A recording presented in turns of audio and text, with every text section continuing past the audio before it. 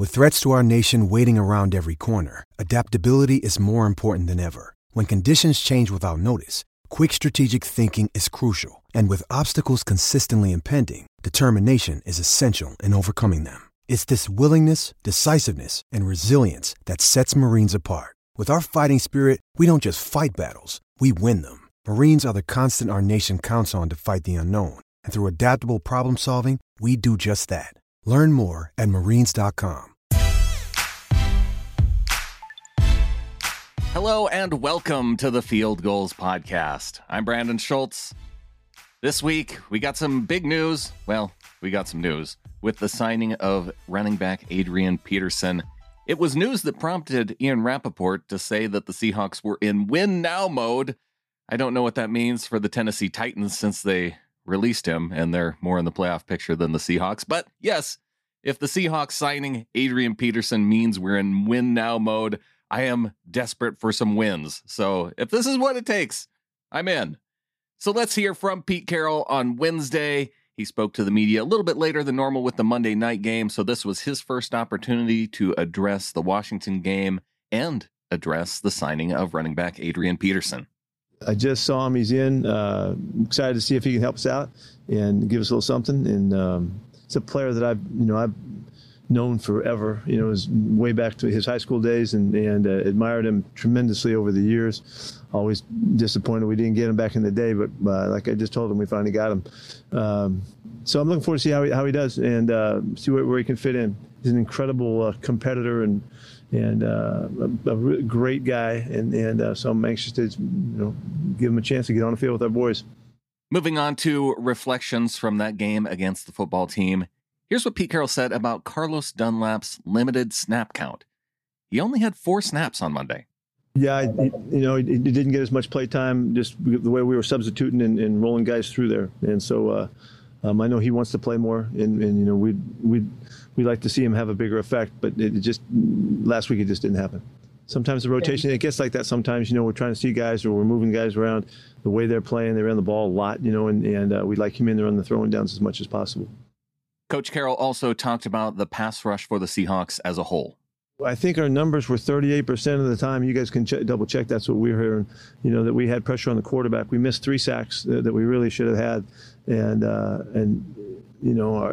we're keeping. They had one explosive pass play or something in the game. So we're keeping things under wraps, but not being able to hit the quarterback. And the problem that results from that is you don't get the chance to get the ball from them. And it's one of the most vulnerable parts of the game is getting after the quarterback. And when we're not as effective as we need to be, then we're not getting our shots at the football. The poor throws, the ball's coming out. And so we're going to just keep working at it. I was surprised. I didn't feel like the rush was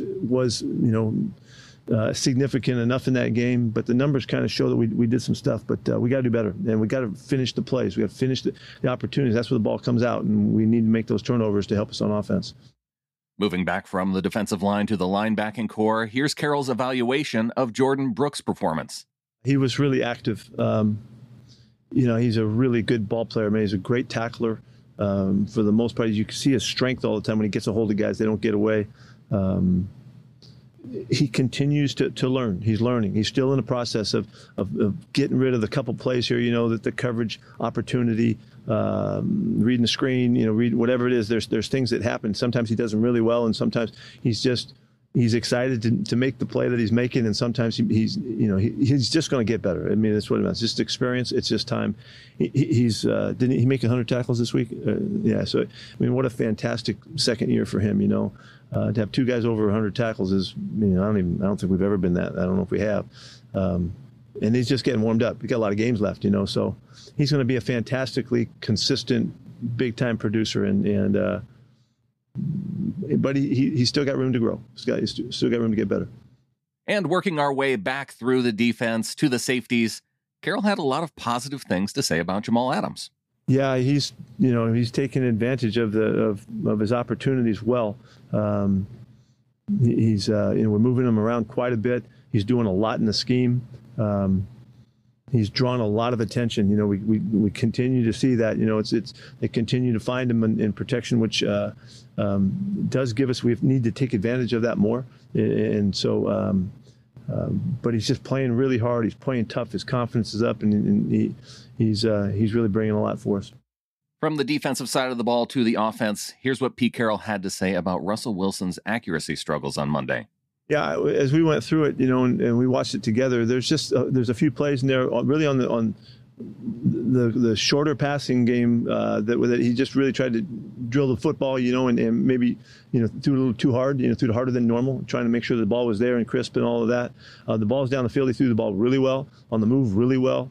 But we weren't as sharp as we need to be, and it showed up on, I think, 3 specific third down situations that all could have been very convertible for us, and so that's just what, as we looked at it, so they're easily corrected, easily corrected. He feels great. He does not feel like he's burdened by by the surgery from the past and all that. He's ready to go.